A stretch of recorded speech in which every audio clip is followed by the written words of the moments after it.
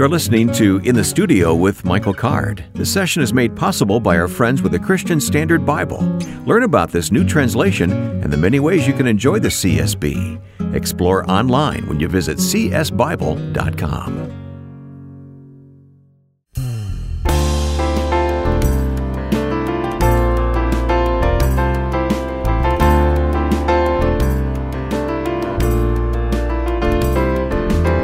Great to be with you again in the studio with Michael Card. I'm Wayne Shepherd. Michael, our producer, Joe Carlson, was sharing the numbers with me. We're getting a growing number of people listening to this podcast. I've never been much of a numbers guy. You know, I do what I do, whether, if there's 5 people listening or 5,000, I don't know on radio, but it is exciting to know that there's a growing number of people who are finding this podcast. Yeah, well, I'm the opposite of you, Wayne. The more people that listen to it, the more encouraged I am. So it's good that both of us are doing this. Yeah, hopefully we balance each other out, right? Okay. Yes. All right. Yeah. Hey, this is going to be fun. We're entering into the Christmas season, and we're going to go back. We're going to reach back to the very first program that we did together. It was called Joy in the Journey at that time. Yeah. With Dr. Bill Lane. Boy, this man meant the world to you, didn't he? Yeah, and I can't wait to hear Bill's voice again. But he loved. It was kind of a stretch for him. He loved coming into the studio and being interviewed and presenting. And the other person we're going to have on the show today is another sort of devotee of Bill, like I was. Dr. George Guthrie, and George will tell you that Bill had a huge impact on his life as well. Okay, all right. You and George were both students of Bill Lane? Well, I was. I don't think George was, but George read his books, and the thing that happened fairly early in George's career as a scholar is that Bill actually quoted from one of his books, and that meant everything to George. Okay. Yeah, right. Well, we're going to hear from George Guthrie in just a moment here in the studio. Yeah. And George is the author of the featured resource this month. I say the author, it's a Bible. It's the chronological day-by-day Bible from CSB, and we'll say more about that later. But in light of that chronological Bible, let's ask you to sing this song, The Book. Joining you is Shanoa Murphy and Ken Lewis, The Book.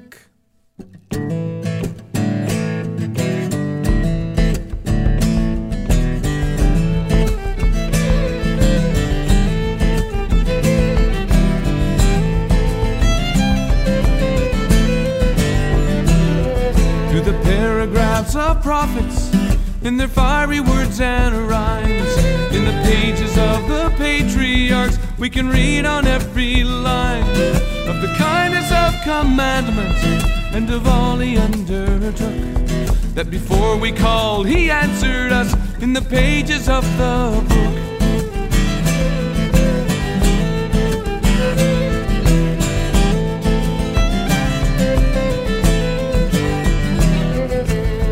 The key, it is the door, more than ink and cloth and page. He's wine preserved in blood and tears to speak to each new age. Come read the very thoughts of God, hear what wisdom has to say. For in 3,000 years and more, it hasn't aged a day. And the pages of the book are turned with trembling awe, as we witness wonders there that only faithful saw. We go as deep as we can go, look as hard as we can look, but we only scratch the surface of the meaning of the book.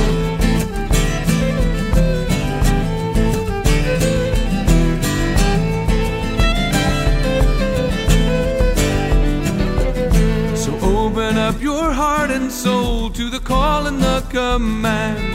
Hold a vast and priceless treasure in the palm of just one hand, and no true transformation as you take it up and look at the flesh and bone and blood of truth in the pages of the book.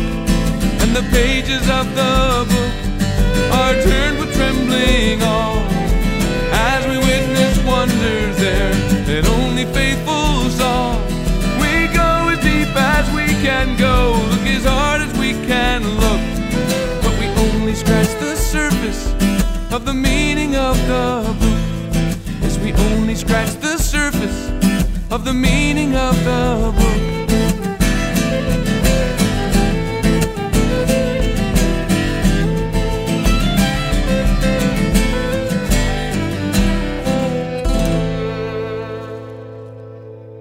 Michael Shinoa and Ken all together on the book.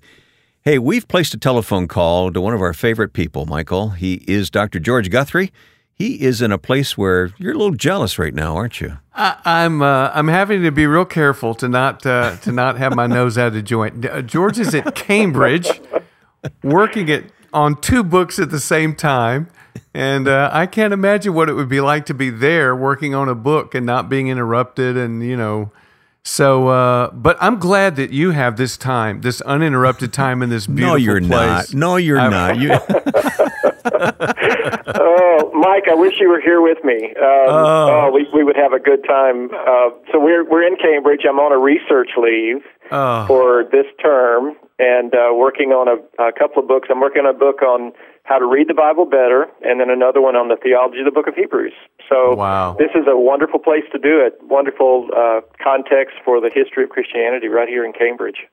Well, we've all been appreciating your chronological Bible and all the work that you've done, and of course, we appreciate your friendship over so many years. Yeah, well, I love you guys, and always good to be on the program.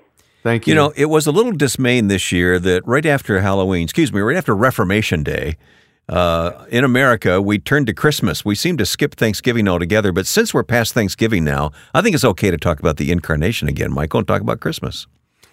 Yeah, and I think especially I'd like for us to understand the background to some of the genealogical things in Matthew and Luke that sometimes we just read right past. And I know, George, you've done some work in that.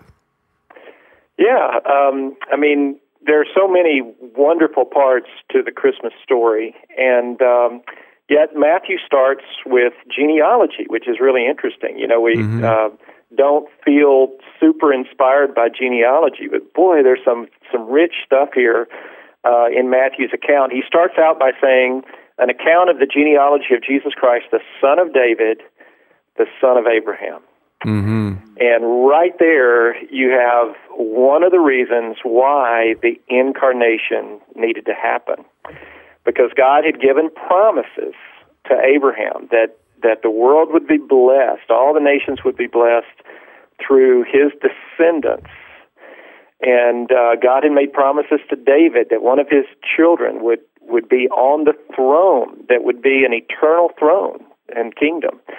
And if you think about it, Jesus had to become human to fulfill both of those promises, in a sense. He had to take on human life to be a child of Abraham, to be a son of David, in order to really fulfill God's dream for the world that he had promised these 2 great leaders of the nation of Israel. So that's a place to start, right there in the first verse. So is it safe to say if he's not the son of Abraham or the son of David, he can't be the Messiah? Yeah, that's right. That's right. There was something about it from the very beginning that God knew that he himself would enter human history to fulfill what he had in mind for people. Mm. And that's an amazing thing to think about. That one of the things I've been thinking about is, why did Christmas have to happen? You know, why did the incarnation have to happen? It's not that God is just kind of coming in the person of his son Jesus and going through the motions to just get to the end and die for our sins. That's a huge part of it. But there's so many other bits here in the scriptures that are just rich that we need to think about deeply. So is part of that his role as high priest? Yeah. I mean, if you want me to just kind of click through some of the things I've been thinking about, part of this is I've been working on the theology of Hebrews, and so I've been grappling deeply with the deity of Christ, but also the humanity of Christ. And so you have that part of needing to be a son of Abraham, son of David, in order to fulfill the promises. You do have this idea of the high priesthood of Jesus.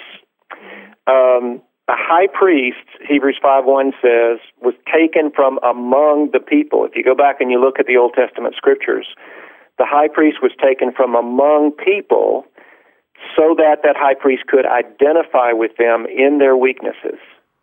And Hebrews 5:1 says that every high priest is taken from among men to offer gifts and sacrifices. And he makes a distinction between a normal high priest and Jesus in that Jesus is the only high priest that never sinned. The regular human high priests sinned, and therefore they could understand that aspect of weakness, but they had to make sacrifices for themselves and the people. But Jesus did not sin. So he had the pull of sin. He was tempted in all things as we are, but he did not sin himself. So he had to become one of us in order to be able to understand what it's like to be human, right? But at the same time, he's the spotless sacrifice. That's what you're saying.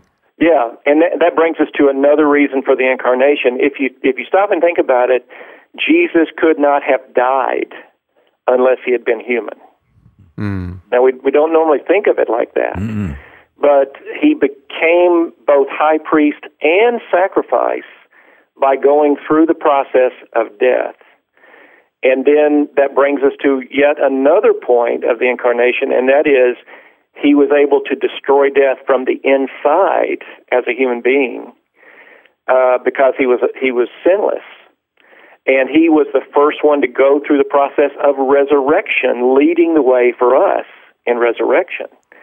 So you have all of these different elements that really necessitated Jesus taking on human life and really experiencing human life in order to accomplish putting us back into right relationship with God. So those are just a few of the reasons why the incarnation needed to happen. So all of those strands from the Hebrew Bible, priesthood, sacrifice, law, all those things really do come together in the incarnation, don't they, perfectly?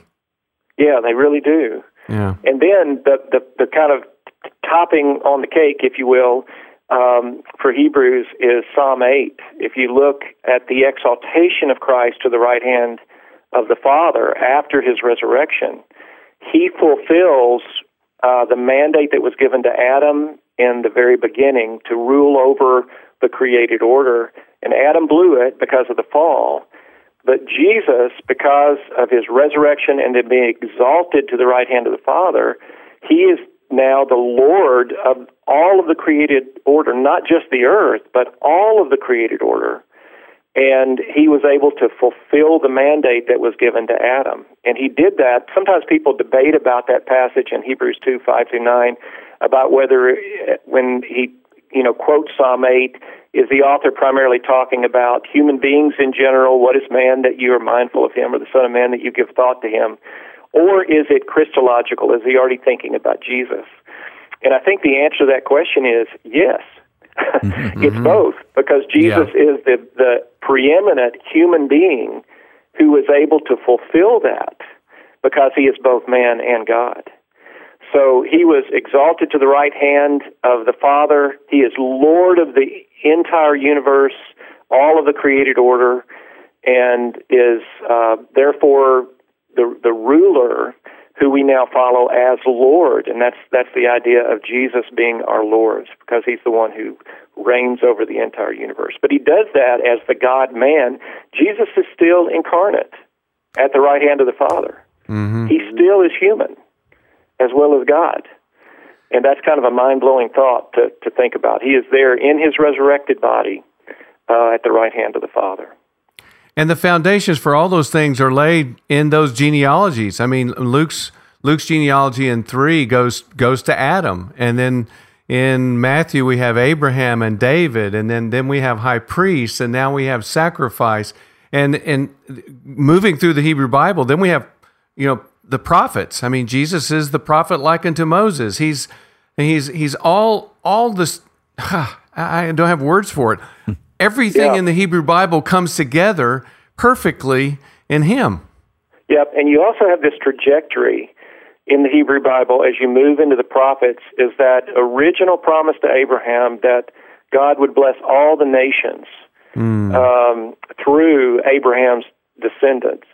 All of that takes on clarity as you move into the prophets, because now God is saying that his ultimate desire is for his covenant relationship with the Jewish people to be expanded outward to be a blessing to all the nations. And that's what you see in the Christmas story. You see that in Matthew, in things like the wise men who are Gentiles who have come to worship Jesus. You see that in Luke's own genealogy, which goes all the way back to Adam and has this vision of, the salvation coming for the whole world. And so you see a trajectory that when Christ comes, it's not ultimately just for the context of Judaism. It is also expanded. It takes up the Jewish people in Israel into the joy of the salvation that the Lord brings his people, but then it's expanding that out to have an impact on the whole world and bring the message of salvation to the whole world. It's a comprehensive vision that is really bound up in this child in the manger in Bethlehem. Well, Simeon sings about it too, as he's holding Jesus in Luke, right? He's a light to the Gentiles. Yeah, that's right. Yeah. That's right. So all of those bits in Matthew 1 and 2 and Luke 1 and 2, that you start picking up those resonances of that this is ultimately about God's dream, his heart, his love for the whole world, that he would be Emmanuel, who would be with us. And if you think about it, everything that happens with this baby Jesus, as he goes through his life, lives a perfect life, dies a sacrificial death, is resurrected, leading the way for us to be resurrected, is exalted to the right hand of the Father, sends the Spirit, so that now we are people who live with the ability to be filled with God's Spirit, to have God's presence right here with us. As 2 Corinthians 6 says, God walks around among us in the new covenant. And his presence among us as the temple, as the new temple, is all what God was putting in motion in the world when Jesus became incarnate. And then the author of the Gospel of John has all those decades to think about all of these threads coming together, and he opens his gospel with the Word becoming flesh. It's just, absolutely. It's perfect. So beautiful and powerful. Yeah. It really is. Michael, George, I've been sitting here listening intently to this conversation, and we all enter into the Advent season looking for new ways to understand and new ways of worshiping. And I got to tell you, what you guys just did is opening up the whole Christmas season for me now to think about these things in a much deeper and richer way. So I personally want to thank you. I think our listeners probably have had the same experience just now. So that's wonderful. I hope that was helpful. And Yeah. It's not that we're leaving behind all. I love Christmas. Of course. The warmth of the season. Yep. It's just such a joy Yep. to think about the baby Jesus and all of those things that we associate with it. But it's so much more. We want to go deeper in the Word. Yeah. So that God is teaching us the depths of the truths of Scripture. Beautifully said. And Sure. even while we're hanging on to that, the joy that we knew as children. And that's the gift that you are to us and to the church, George. You engage. Bill Lane was sort of our mentor. Bill talked about engaging with the informed imagination, and you, for me, have always been a person that exemplifies that. So I'm excited. I'm a little miffed that you're in Cambridge, but I'm also excited. I'm also excited that you're there working on 2 new books. Okay, this may really set you off, Michael, but George, are you in Cambridge at Christmas time? We are. That's Okay. the plan. If everything goes as planned, our kids are actually coming over to be with us. Okay. And, we'll be dragging a Christmas tree back from the market that's been going on for 1,000 years in Cambridge. I just wanted to hear Michael moan. So. Okay. Hey, we can't be friends anymore. That's it. We can't be friends anymore. Well, you just ought to come over and be here with us. Yeah. Wonderful. George, thank you so much. And Michael, I'm going to call an audible here. We're going to switch songs that we had planned on asking you to sing from the studio recording list. Okay. We're going to switch to A New and Living Way. We talked about Hebrews a few moments ago. Yeah. Talk about this song from your CD, Soul Anchor. Well, again, it's the point of the book of Hebrews. It's the incarnation. It's Jesus as our high priest, as the way, as the one who was resurrected. It's all those things wrapped in one person. Yep, it's a new and living way. Thank you, George. Here's Michael Card.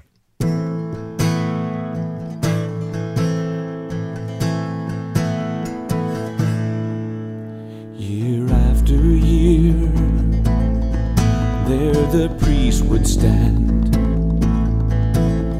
an offering of blood held out in his hand.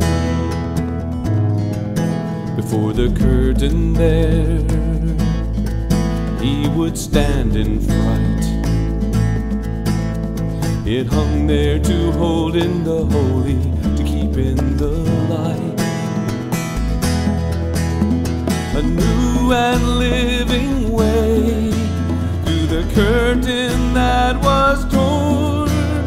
The climax of the cross, the moment our hope was born. By a new and living way. And when time was full, another priest came to save. He would offer forgiveness, for he was the offering he gave. From his sacrifice, from that dark disgrace, came the power to make anywhere a most holy place. A new and living way through the curtain that was torn.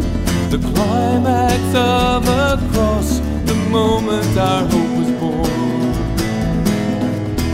By a new and living way, a new and living way, a new and living way.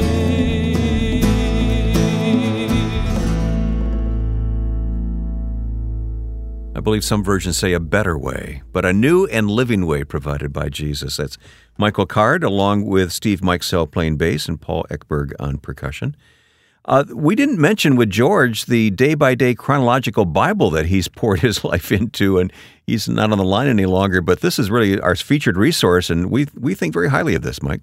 Yeah, the Holman people did it with the new CSB translation, and I'm actually holding my copy now, and I can't imagine the work that went into putting this together. You have to, like George, you have to have sort of a grasp of the whole Bible to edit together a chronological reading resource like this. So, yeah, it's a great ministry to the church. I'm holding some listener questions that have come to us as our friends have listened to recent podcasts. This person says, I was listening to this week's podcast, and you briefly mentioned that a prophet is someone who says what God would say. That is a very deep and powerful meaning I've never heard before. I'd be interested in hearing more about the prophets on the podcast, and if you have resources. That's from Michaela. Yeah, and that quote came from Brennan Manning. Brennan used to say that a prophet is a person that says what God would say if he was there, and it's a simple definition. But I mean, what do the prophets say over and over again? Thus saith the Lord, right? Mm-hmm. Yeah. The words that I'm saying are the words that God gave me to say. So, and of course, the sad and major theme is that for the most part, people didn't listen to the prophets. They love to listen to the false prophets, but all the biblical prophets, they were very slow to listen to them. That's a sad thing, isn't it? Any resource to offer to this listener? Oh, there's so many good books on the prophets. The major one on the prophets, Brueggemann. Walter Brueggemann has a book on the prophets. Yep. That's excellent, and he's also a great writer. So yeah, Brueggemann's book on the prophets is good. Yeah. Here's a listener, Jill, who talks about the podcast where we talked about the Mount of Transfiguration, if both Elijah and Moses were already in heaven, wouldn't they already see God? What about those people in the Old Testament? Did they have to wait until Christ died and rose again, but special circumstances were allowed to Elijah and Moses?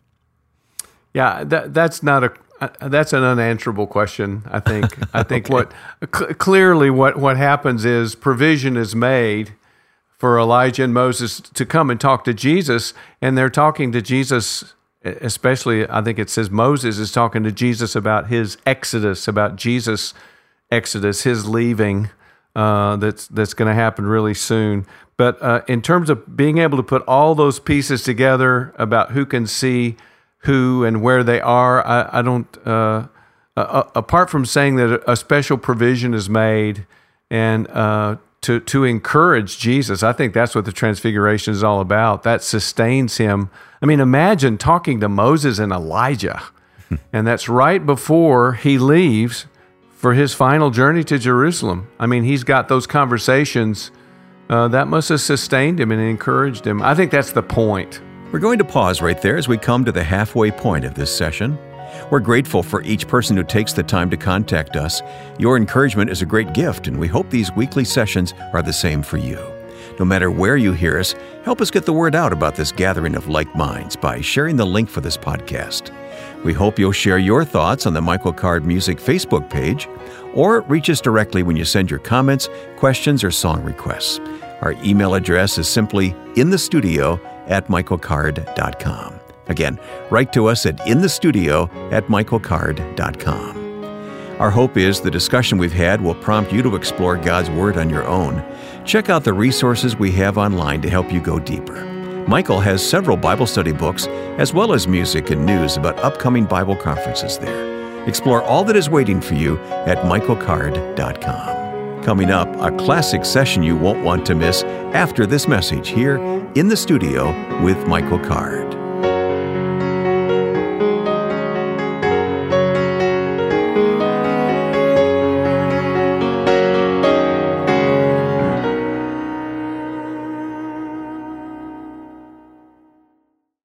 Michael, this month we're featuring the Day-by-Day Chronological Bible. I'm so glad that we get to feature this important Bible edition from my good friend, Dr. George Guthrie. George has been with us many times, and we've appreciated his scholarship and ability to make the Bible understandable. That's why we want to point you to the Day-by-Day Chronological Bible. This study tool combines a daily reading plan with a unique way of tracing the flow of God's action through history. Visit csbible.com and search for Day-by-Day Chronological Bible to learn more about this helpful way to get into God's Word as we prepare to start off the new year. When you order, receive your 30% discount on your CSB purchase through Lifeway when you type "In the Studio" as one word in the promotion code. The Christian Standard Bible, scholarly, accurate, readable, current, and a wonderful gift for this time of year. Search for the Day-by-Day Chronological Bible now at csbible.com.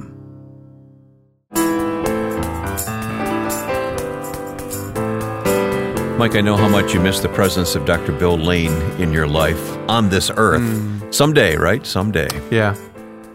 Yeah, he's one of the first people, one of the first humans that I want to connect with. And before we recorded this segment, we listened to the segment we're going to play for you, and just to hear his voice and the precision of his language. He was so clear and precise, and he loved being here and sharing with us. So it's great to hear him again. It was a great privilege for me to have you introduce me to Dr. Bill Lane. Really, I think this may have been the first time in what we're about to hear. So wow. Let's go back to the late 1990s now in our conversation about faith with Bill Lane. Let me read a passage from Romans 3:22 through 26. This righteousness from God comes through faith in Jesus Christ to all who believe. There is no difference, for all have sinned and fall short of the glory of God, and are justified freely by His grace through the redemption that came by Christ Jesus. God presented Him as a sacrifice of atonement through faith in His blood. He did this to demonstrate His justice, because in His forbearance He had left the sins committed beforehand unpunished. He did it to demonstrate His justice at the present time, so as to be just, and the one who justifies those who have faith in Jesus. We will look carefully at this passage in Romans and a passage in Hebrews about faith as well. But first, your dog Bear has moved conveniently from under the piano, Michael, Yes. so that you can sit down there and play us a song. Right. That's what faith must be. Here's Michael Card.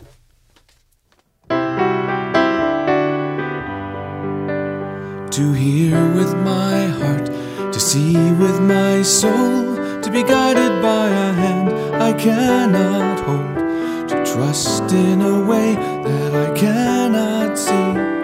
That's what faith must be.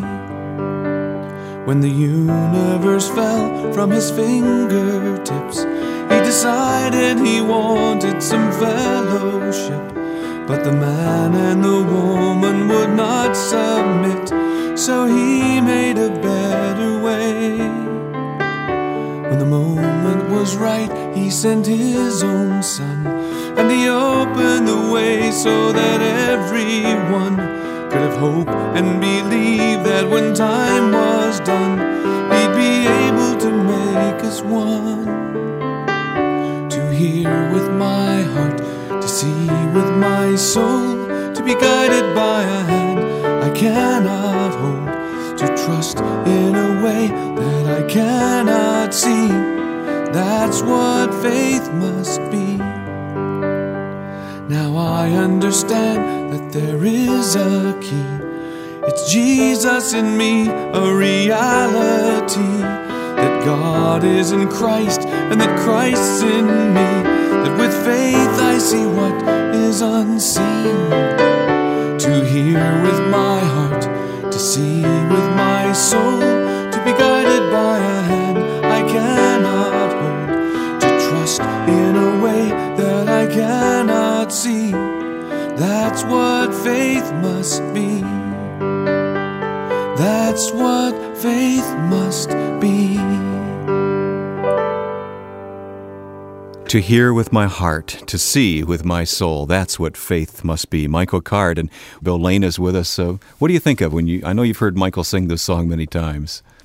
What I appreciate about the song, Wayne, is the fact that it sees both the divine initiative that God took that would have been impossible for us to take, and at the same time the responsiveness that we can manifest to the loving, compassionate heart of God. Well, again, we're going to look deeply into the Scriptures in this matter of faith here today with Michael Card. Michael's back in this corner of the studio again with us, opening his Bible, and we hope listeners will open their Bibles as we talk here together. Bill, as you listen to this passage in Romans, what does it say to you, and in terms of your own journey, how your journey began? What does this passage? How does it speak to you? Well, I think, Michael, when people speak about the beginning of a journey with the Lord Jesus, they often think of their personal response to the gospel, whether shared through a pulpit, shared through a friend, shared, or simply responding to the Word of God. That's where my journey began, you mean, that sort of thing? That's correct. And so we say, I accepted Christ on such and such a day. And the focus is rather on what I did. The truth of the matter is, the gospel, as Paul defines it here, begins with the heart of God. It is God who took the initiative. It's God who has made known a righteousness that comes apart from the law. It is God that brought the Lord Jesus into the experience of the human family and made available fellowship with Him that simply would have been excluded had we been left to our own resources. Christ is that bridge to that righteousness that comes from God. Absolutely. And the truth of the matter is, for many of us, for myself, the journey began in crisis, where I came to the end of my resources and cried out to the God I did not know. Why, I fragmented my life. If you can pick up the pieces and put them together, I'll give my life to you. And the amazing thing is that God hears the prayer of a broken heart. Bill, I'd be interested in knowing, were you a young man when that happened? Yes, I had actually been expelled from the university for plagiarism, and my name was posted on a board of dishonor for the period of 1 year. It was the responsibility of every man in the university to turn his back upon me, and it was one of the small elitist universities where this actually occurred. And I came home in the middle of the week to exclaim to my family, I've been expelled for a period of 2 weeks because I have violated my honor. And after I had done that painful task, I went up in my room and literally wept. I did not know God, but I knew I had fragmented my life. And it was in those circumstances that I cried out to God, and God responded by giving me a thirst to pick up the Word. And it was through the Gospels I discovered the person of Jesus. It was through the book of Acts I discovered the person of the Holy Spirit, and I was soundly converted. And God gave a thirst for His Word that has never been satisfied, even though I came to faith 50 years ago.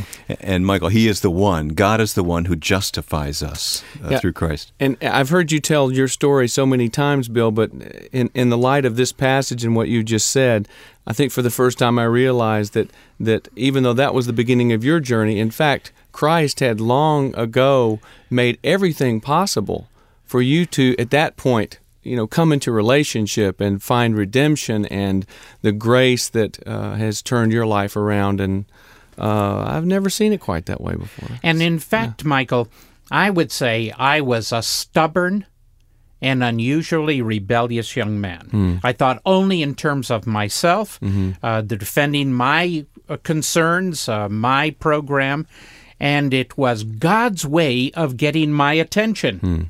The marvelous fact was, when confronted with the cross of Christ and the resurrection of the Lord Jesus and His exaltation at God's right hand, I knew this was truth. And that's because God had taken the initiative to take my heart captive to Him. Michael, did you have this passage in mind when you wrote That's What Faith Must Be? Yeah, that song was on an album that came out of Paul's understanding of, or what I understood Paul's understanding of faith was, and that is, the album was called The Present Reality of Jesus. That is, a living out in the present moment, a walk with Jesus.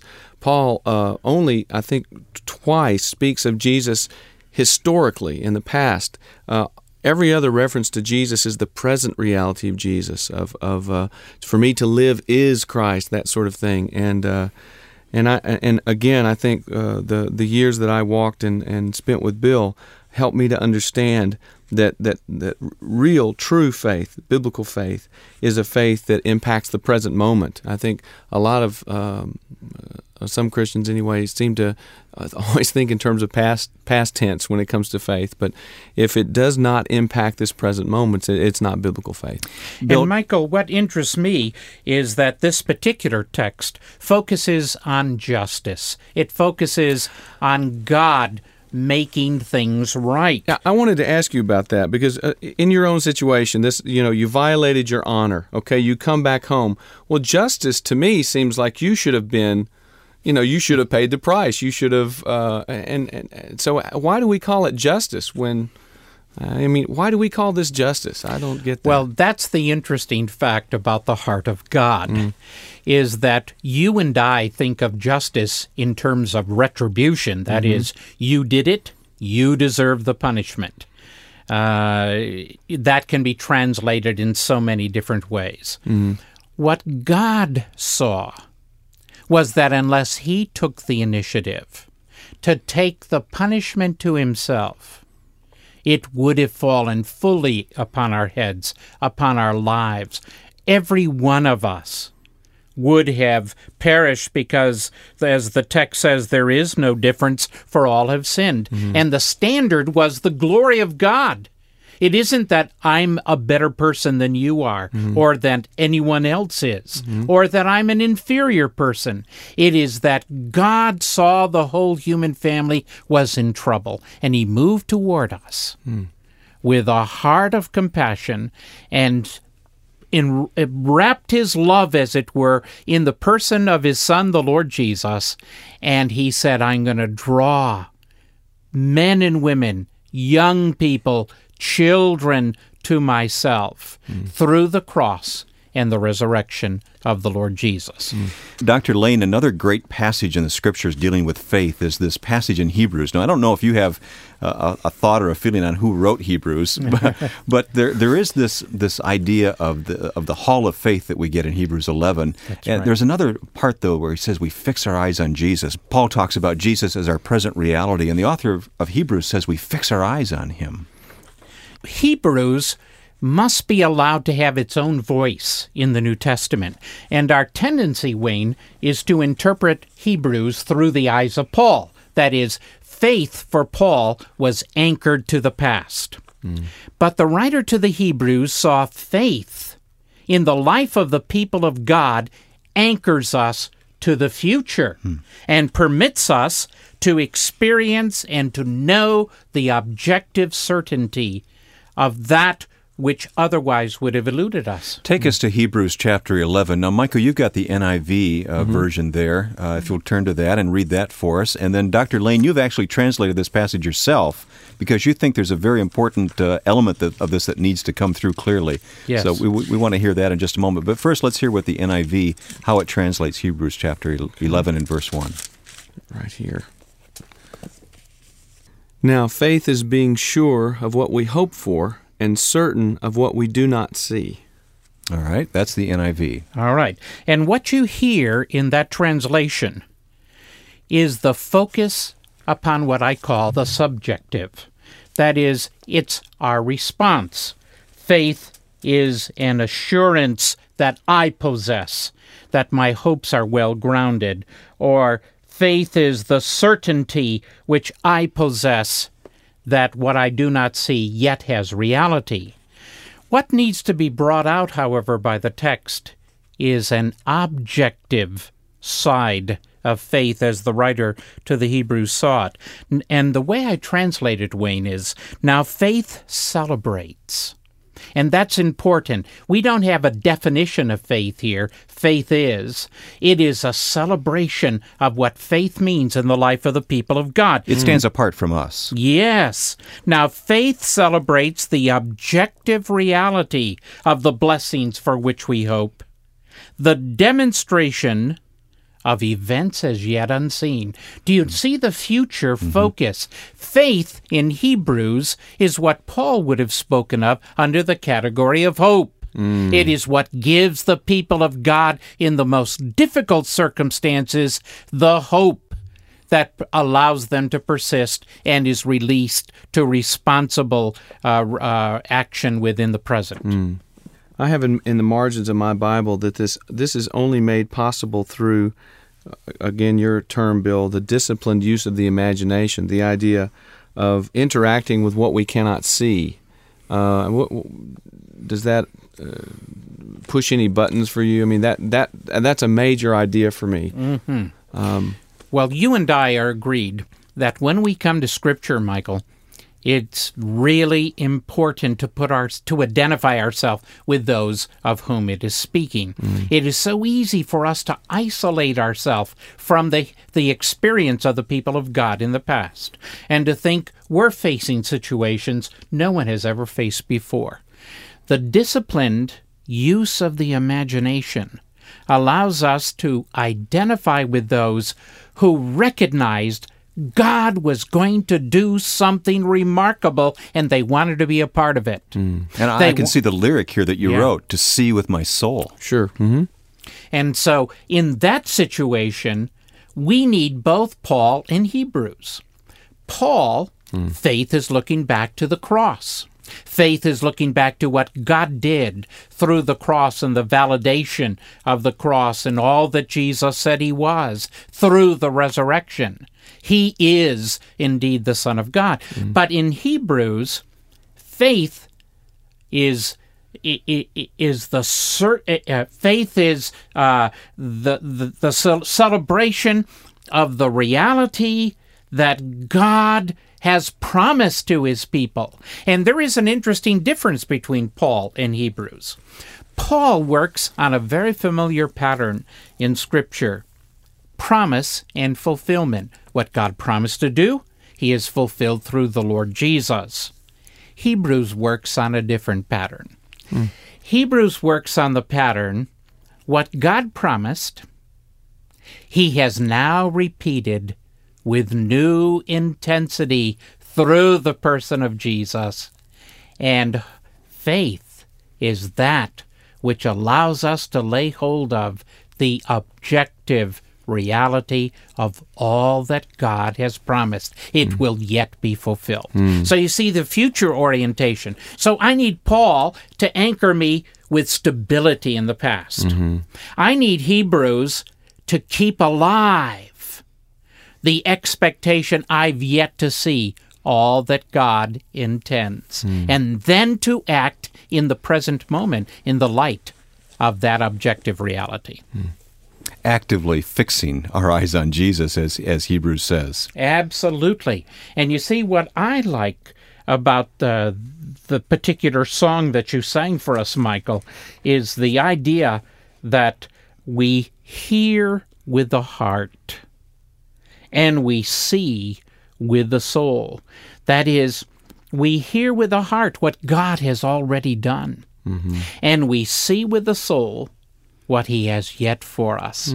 And so my experience as a Christian is there is nothing more exciting, nothing more fulfilling, and nothing that keeps alive the expectation I have yet to see all that God intends. Bill, in just a moment, we're going to ask Michael to go back to the piano. There's another song of faith we want him to sing for us. Chorus of Faith is the song. But what have we learned here today from the Scriptures about our journey and its interaction with faith? Well, the first thing, Wayne, we've learned is we need Scripture. Oftentimes we feel so busy with the responsibilities of the world upon us that we say, I'll have to give up something. How easy and we it give is. up, Yeah. and it's so easy to give up Scripture. We need Scripture. We need the full witness of Scripture. It's not enough to be listening only to the voice of Paul, or only to the voice of the writer to the Hebrews, or only the voice of Mark, or of Matthew, of Luke, or of John. We must listen to the chorus of voices that are calling us to experience so much more than we have yet experienced. And Michael, that sounds like a cue for you to go to the piano. Nice intro, Bill. Thank you. It's called Chorus of Faith. Here's Michael Card.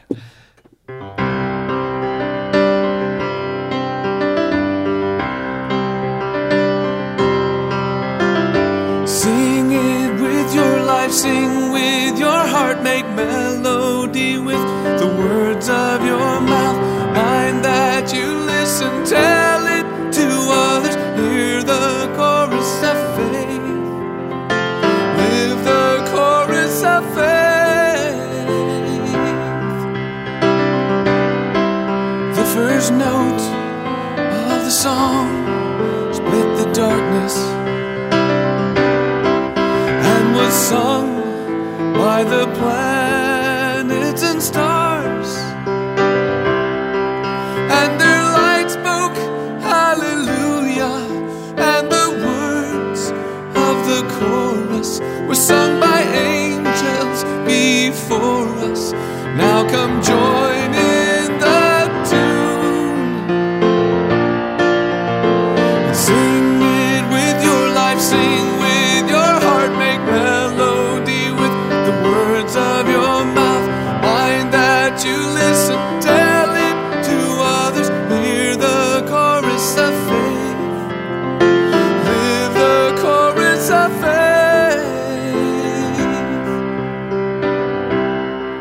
Then in time, Jesus came to be for us, and his coming made our life a song, and his word is the chorus, is the light that is burning, is the truth beyond learning, is the reason we sing.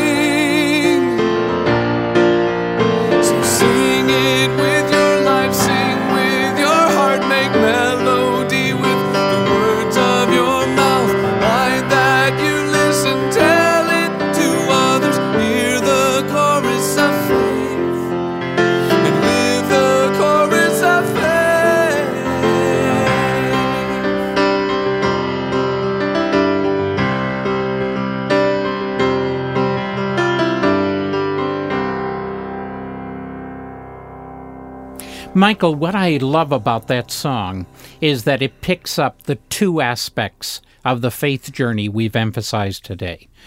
It picks up how God came to us in the person of Jesus Christ and took the initiative, opening his heart, making it possible for there to be a chorus made up of persons of faith.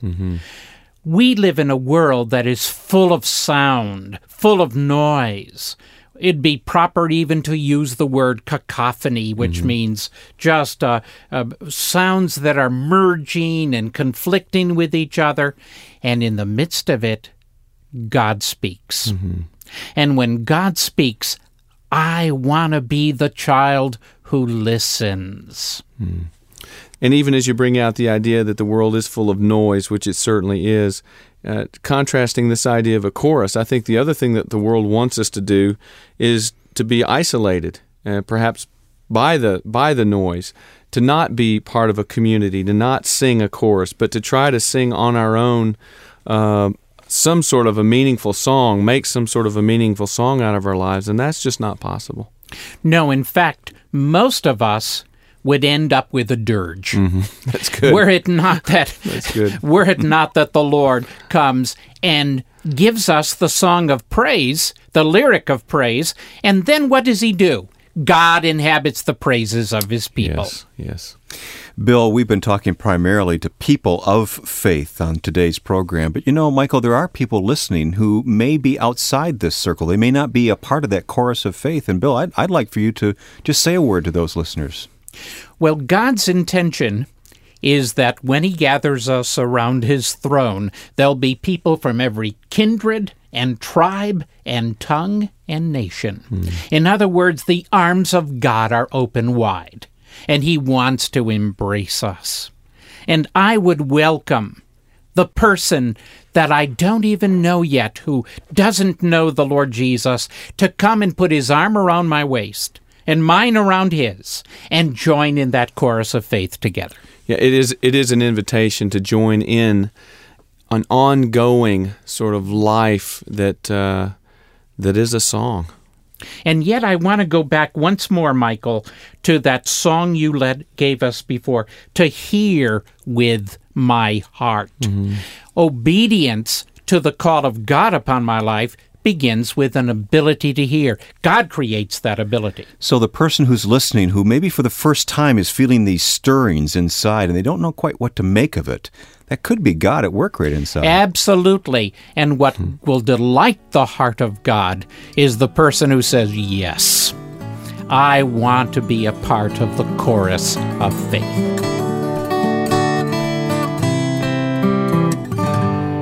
Well, that both brings back great memories, Mike, and also applies to where we're living right now, doesn't it? Well, as I listen to Bill, just listening to his mind work, and for those of you that are listening along, if anything I've ever written helped you at all, now you see where that came from.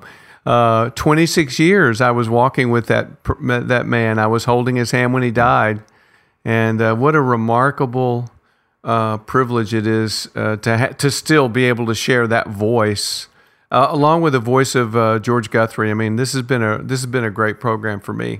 And what I would encourage you to do is, what Bill just said is, if you don't know who Jesus is and what he means, then go to someone who knows Jesus or go to the Scripture. You're only looking for him because he's seeking you. You're responding to him reaching out graciously to you. And for those of us who do know him, I think Bill would still encourage us to know him better, to try to understand every detail, everything he said, everything he did. I can't think of a better way to spend your life. And that's certainly how Bill spent his life. Thanks, Michael, for helping us wrap up this hour together.